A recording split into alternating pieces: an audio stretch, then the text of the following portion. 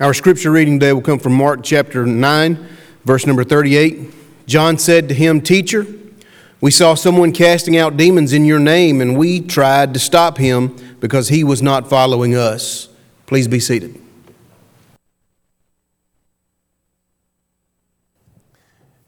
Please keep your Bibles turned to Mark chapter 9. We'll be in that chapter for this morning.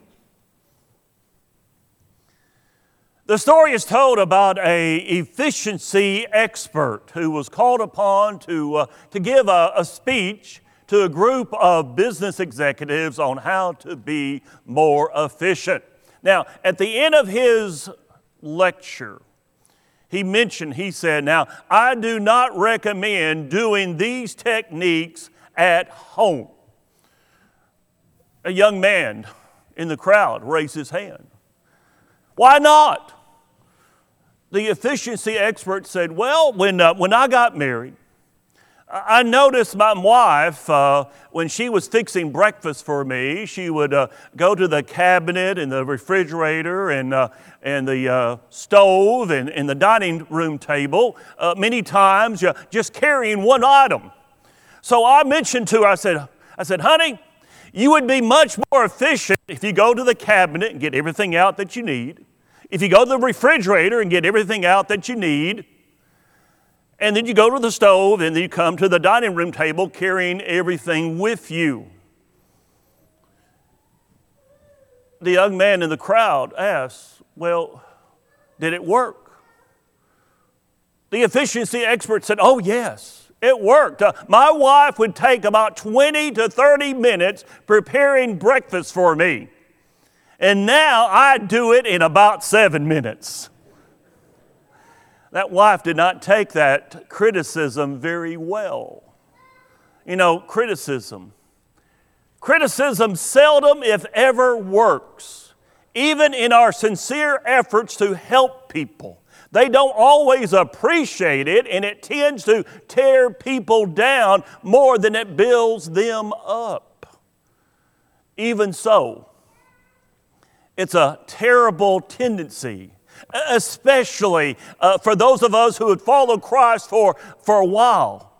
We have learned so much over the years, and if we're not careful, we find ourselves becoming critical of those who are less experienced or who just don't do it the way that we have always done it. How can we truly help people? That's a good question. How can we bring out the best in people, especially those around us, our spouse, our family, our friends? How can we help those with less experience grow in their relationship with Christ and serve Him better? Well, let's see what Jesus told His first disciples, who themselves were becoming critical. Go back to that verse that Billy shared. John said, "Teacher, we saw someone casting out demons in your name, and we tried to stop him." Because why? He was not following us. Let's put this in good old Arkansas terms. He didn't go to the right school. He didn't do it the way we do it. So we stopped him. You know, I think this is funny. The funny thing is, these same disciples had failed to cast a demon out of a boy just earlier. But they're quick to point out someone else's faults, but they quickly forget their own.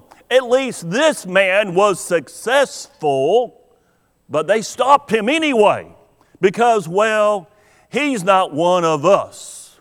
He's not our kind. What did Jesus say to him? Verse 39. But Jesus said, "Do not stop him. For no one who does a mighty work in my name will be able soon afterward to speak evil of me. For the one who is not against us is for us." In other words, Jesus, He's part of the same team. We're the same team. Don't criticize him. For truly I say to you, whoever gives you a cup of water to drink, because you belong to Christ, will by no means lose his reward. So don't stop the young and inexperienced. Don't stop those who are trying to serve me, Jesus says, even if it's not up to your standards. Because those who would criticize, guess what? I'm going to reward. So how do we truly help people grow? In their relationship with Christ and in their ministry skills. Well, first of all, don't stop them. Don't stand in their way. Don't hinder them from serving. Don't keep them from ministering in Jesus' name, even if all they do is give a cup of cold water. Because Jesus appreciates it, even if we would tend to criticize them. In my life, I've had a lot of wonderful encouragement from elders, from fellow preachers, from family and friends. But I'm here to tell you, I would not be standing here today preaching if it wasn't for a man named Gene Wood. Gene baptized me when I was almost 13. He officiated our wedding. A while back, I officiated his funeral. Now, after I became a Christian, as I said, I was almost 13. And Gene, he encouraged me to speak one Sunday night. I think it had been about 2 weeks since I had become a Christian, and he wanted me to preach that Sunday night. That congregation, the Liberty Church of Christ, has been there for roughly about 135, 140 years. I would have to say that sermon that I preached that night is probably the worst sermon that's ever been preached there, ever. I mean, I got up there, my knees were knocking, I was scared. I doubt if anyone past about 2 or 3 pews back could even hear me. Now, of course, my mom encouraged me after I got through, because she's a mom. A few other people encouraged me. But Gene went the country mile. He encouraged me. In fact, he said, I want you up there again. He found a couple of things I had done well, and he really emphasized those things that I had, those few things that I had done well, and he encouraged me to get up again. So about 2 or 3 weeks later, I got up again. And 2 or 3 weeks later, I got up again. That's how I'm here today. It's because of his encouragement. He was there for me, encouraging me. Notice this picture. This is a picture from the Dallas-Fort Worth Airport. Now, you see a bunch of people there.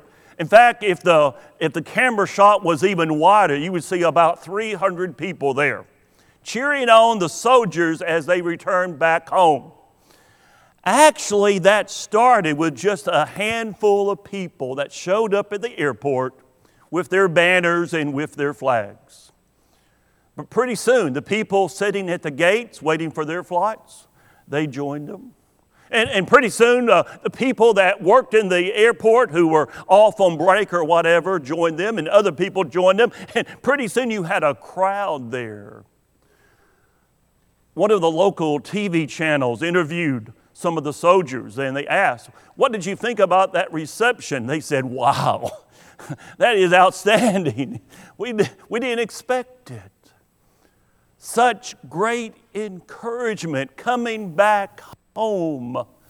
My friends, we're soldiers in God's army. We're engaged in a very difficult spiritual battle. Some of us are tired and weary. Some of us are wounded and hurt. And some of us are just plain discouraged. But there's a day coming when we'll all get to go home to glory. In Acts chapter 7, something odd happens. They're stoning Stephen. And he sees a vision of Jesus. That is the only place in Scripture where you see Jesus standing. Everywhere else in heaven, he's seated. But there he's standing. Why? Let me give you my opinion. This is my opinion. I think it's a great encouragement to Stephen. I think Jesus standing is getting ready to welcome home Stephen. I think him standing, he's maybe saying, angels, get ready. One of our heroes is about to come home. Let's get ready to welcome him home. We all need encouragement. Each one of us need encouragement from time to time. You've done your best to serve the Lord, and nobody seems to appreciate it. Maybe your efforts have been criticized, and you're ready to give up. Please don't give up, because Jesus appreciates your efforts, and He is your biggest fan. No matter what anyone else says, He will reward you, even our smallest efforts to serve Him. But why wait until glory to encourage someone? At the very first congregation I ever served, there was a dear lady named Polly DeVault. Polly said to me, when I die, I don't want anyone to send me any floral arrangements. Usually at a funeral, you'll see the casket, and all around the casket will be all those arrangements. She said, if you love me, if you appreciate me, tell me now before I die. I can't remember a Sunday that I've been here where I preached, and if Marcel Green was in attendance, that she did not say something to me to encourage me. You see, we all need that. We all need that encouragement from time to time. Our words of encouragement can provide even the weariest servant the courage it takes to keep on going one more day. But on the other hand, our critical comments can stop them dead in their tracks. At one of the congregations I served a few years ago, a young man from the community showed up. He was friends with some of the folks, some of the kids in the youth group. I eventually got him into a Bible study, and eventually I was blessed to be able to baptize him. Now, at that congregation on Wednesday nights, the young men would do the devotional talk, a little 2, 3, 4, 5-minute devotional talk. I got this new Christian to commit to do the talk one night. Now, usually after the talk was over and before we would go to Bible class, I would make sure that I would rush up to that young man and I would thank him and try to find something that was positive, some word of encouragement that I could give to him. On that particular night, before I could get to that young man, another member stopped me. They had a question, a pretty big question they wanted answered. So I was trying to answer their question, but out of the corner of my eye, I was watching the young Christian. Because one of our members was talking to him. And I could tell it was not going well.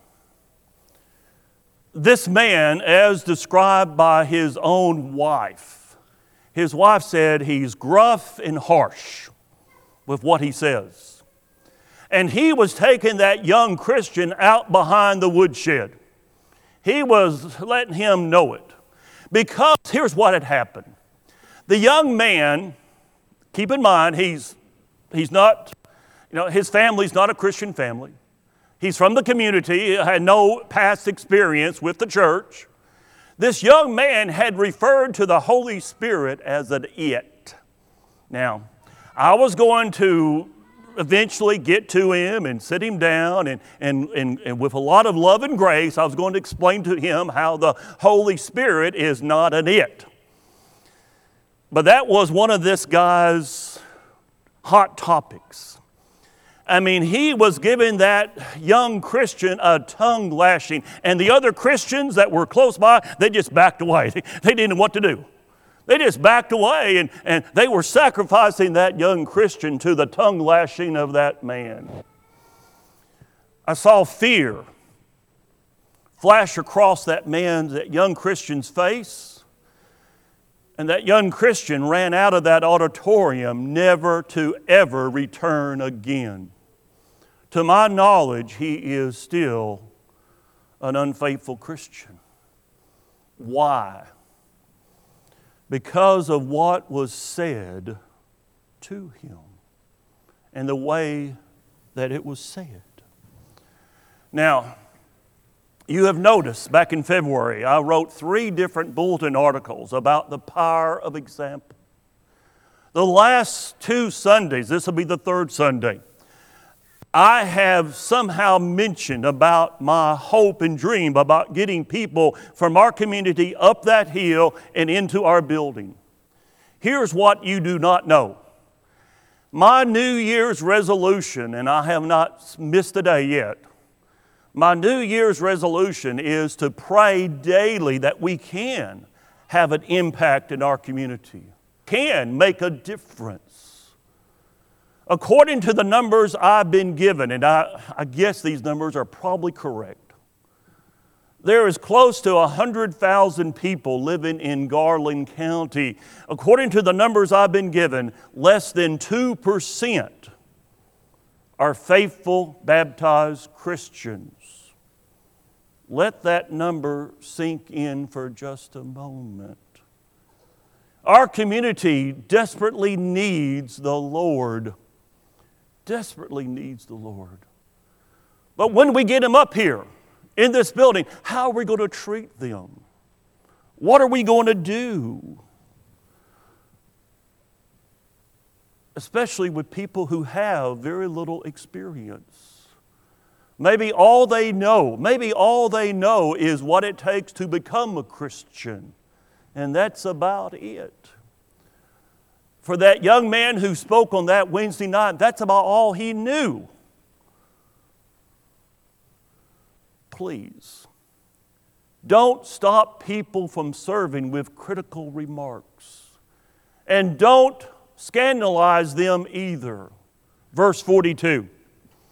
Whoever causes one of these little ones, circle that phrase, little ones, I'll come back to it in just a moment, who believe in me to sin, circle that word sin, I'll come back to that in just a moment. It would be better for him if a great millstone were hung around his neck and he was thrown into the sea. Who are these little ones? Now, this word in Greek is used to refer to children in Mark 15:40. It's used to refer to people who are of less importance in Matthew 11, verse 11, Luke 9:48. Because of context, I think it might refer back to the man that John and the other disciples had stopped from serving back in verse 38. That man was certainly someone that they viewed as not important. Maybe he was younger than them. I don't know. How about the word sin? The word sin here is translated as stumble in the American Standard Version and the New King James Version. It's translated as offend in the King James Version. In my opinion, the translation of sin is probably the weakest of those. What's Jesus really saying? If anyone scandalizes one of these younger believers, if anyone offends a younger believer so much that they are tripped up and they stumble, then it would be better for them to drown. It would be better for them to have a millstone hung around their neck and thrown out into the sea. Now, Jesus is trying to make a point here. The point is simply this: don't do it. Don't scandalize them. Don't put them down. That's how much Jesus cares for these younger believers. That's how much Jesus wants them to serve, and that's how much He appreciates their service. One person said this: before you criticize a man, walk a mile in his shoes. That way, when you do criticize him, you'll be a mile away. Well, that, of course, is a joke. But better yet, how about if we just eliminate the criticism altogether? If we generally want to equip people to follow Christ, then don't stop them with critical remarks and don't scandalize them as well. Remember, you want to bring out the best in people. Instead, Jesus calls us to take drastic measures to keep ourselves from tripping up, to keep ourselves from being scandalized. In other words, don't be pointing out the faults of others. Instead, take care of your own faults first. Verse 43, if your right hand causes you to sin, cut it off. It's better for you to enter life crippled than with two hands to go to hell, to the unquenchable fire. Now, Jesus is using a hyperbola here. He's using an exaggeration to make His point. Verse 45, if your foot causes you to sin, cut it off. Verse 47, if your eye causes you to sin, tear it out. Why? It's better for you to enter the kingdom of God with one eye than with two eyes to be thrown into hell.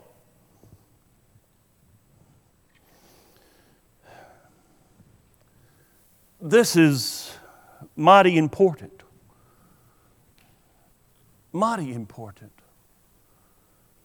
The picture you are looking at is someone that really fascinates me. I come from a family of a lot of amputations due to diabetes. This man, you notice, has a artificial limb there. Here's his story. Aaron Ralston, on April the 26th, a Saturday, 2003, went climbing in Blue John Canyon. That's in the Canyonlands National Park in southeastern Utah. As he was climbing, he stuck his arm into a hole to have a hole to pull himself up. And when he did, the rocks moved, pinning his arm in that hole. He did everything he could to break free. He tried to push that boulder. He tried to push those rocks, and he just could not do it. After 3 days, being without now water and food, he did the unthinkable. He took out his knife and amputated his arm. Doctors later on said that's the only thing that saved his life. You see, Aaron had a will to live. And he did whatever was necessary to stay alive. Now that's what Christ calls us to do in our relationship with Him. Do what is necessary. Don't worry about the faults of others. First, take care of your own faults by humbly admitting your need of Christ and getting help from Him. Remember how He explained it in the Sermon on the Mount? Remember that beam and that little speck? We want to bring out the best in people. People around us need encouragement.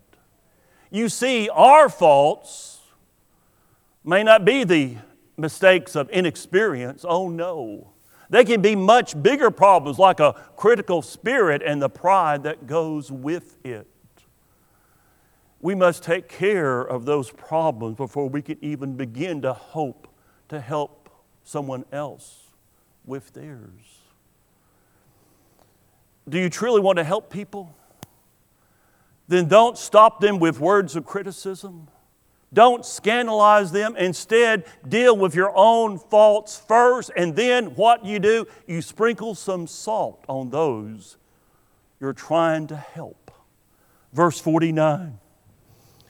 For everyone will be salted with fire. We all have our own little problems. We all have our own little situations. Advice communists, and Landers received a letter. It was from a grocery store clerk who was writing in, and she said, I don't like this. I've seen people use food stamps to pay for luxury items here in the store.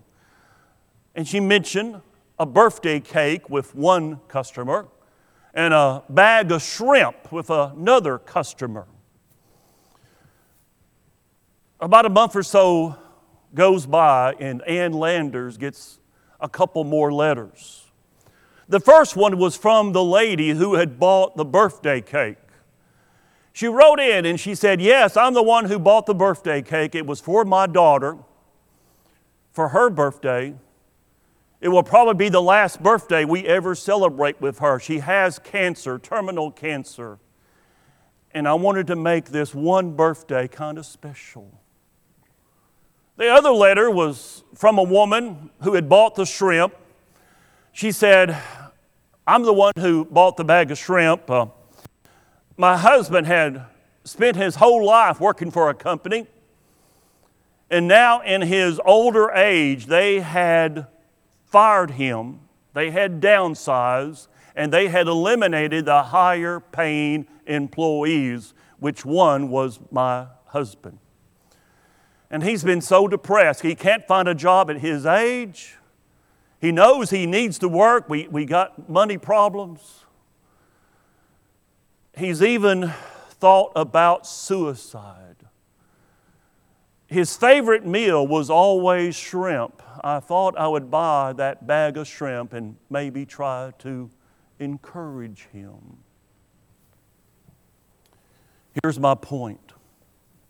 We never know what other people are dealing with. And the last thing that they need is someone putting them down. Instead, they need someone to lift them up. They need someone to come alongside them and to encourage them when they are down. Verse 50, salt is good, but if the salt has lost its saltiness, how will you make it salty again?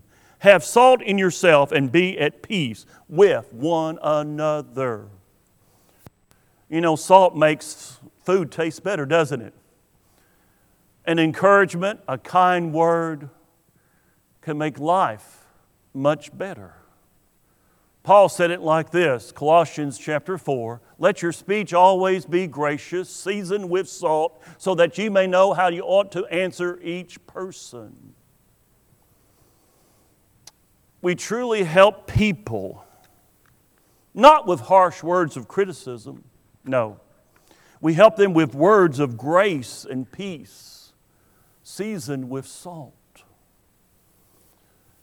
I have been blessed to help a lot of couples in my lifetime. And frequently I'll hear a problem shared with me from the couple. They will have a different way of saying it. The wife will describe it as helpful words. The husband calls it nagging. Here's what I've done in every case. I will get the wife off by herself and I'll say, here's what I want you to do. I don't want you to have those mosquitoes of marriage. Now she'll say, what do you mean mosquitoes of marriage? And I'll say, a mosquito, it's not going to probably kill you if it bites you. Probably not. But it sure is bothersome. And it's sure, you get tired of it, don't you? And you don't want those mosquitoes around you, and you want to get them out of your way. I said, right now, your husband is viewing your words as a mosquito that he doesn't like, and he wants to get rid of it. So instead of doing that, here's what I want you to do. For 30 days, just make a 30-day commitment to me, Every time he does something positive, I want you to encourage him and to thank him. If he always puts his dirty clothes on the floor, if he takes and puts one item in the clothes hamper, you encourage him. You thank him. And let's talk about this in 30 days. In almost every case, I've had the wife come back to me in 30 days and she has said, I don't know what's happened, but I'm married to a different man. You see, when we encourage, changes can come about. Changes can come about. Like our Savior, be quick to praise even the smallest efforts, and you'll be amazed at how people change. But most of all, you'll be amazed at how God changes you. Do you need to become a Christian? Are you a Christian right now? Do you believe, repent? Are you willing to confess and be baptized? Notice those verses there on the wall.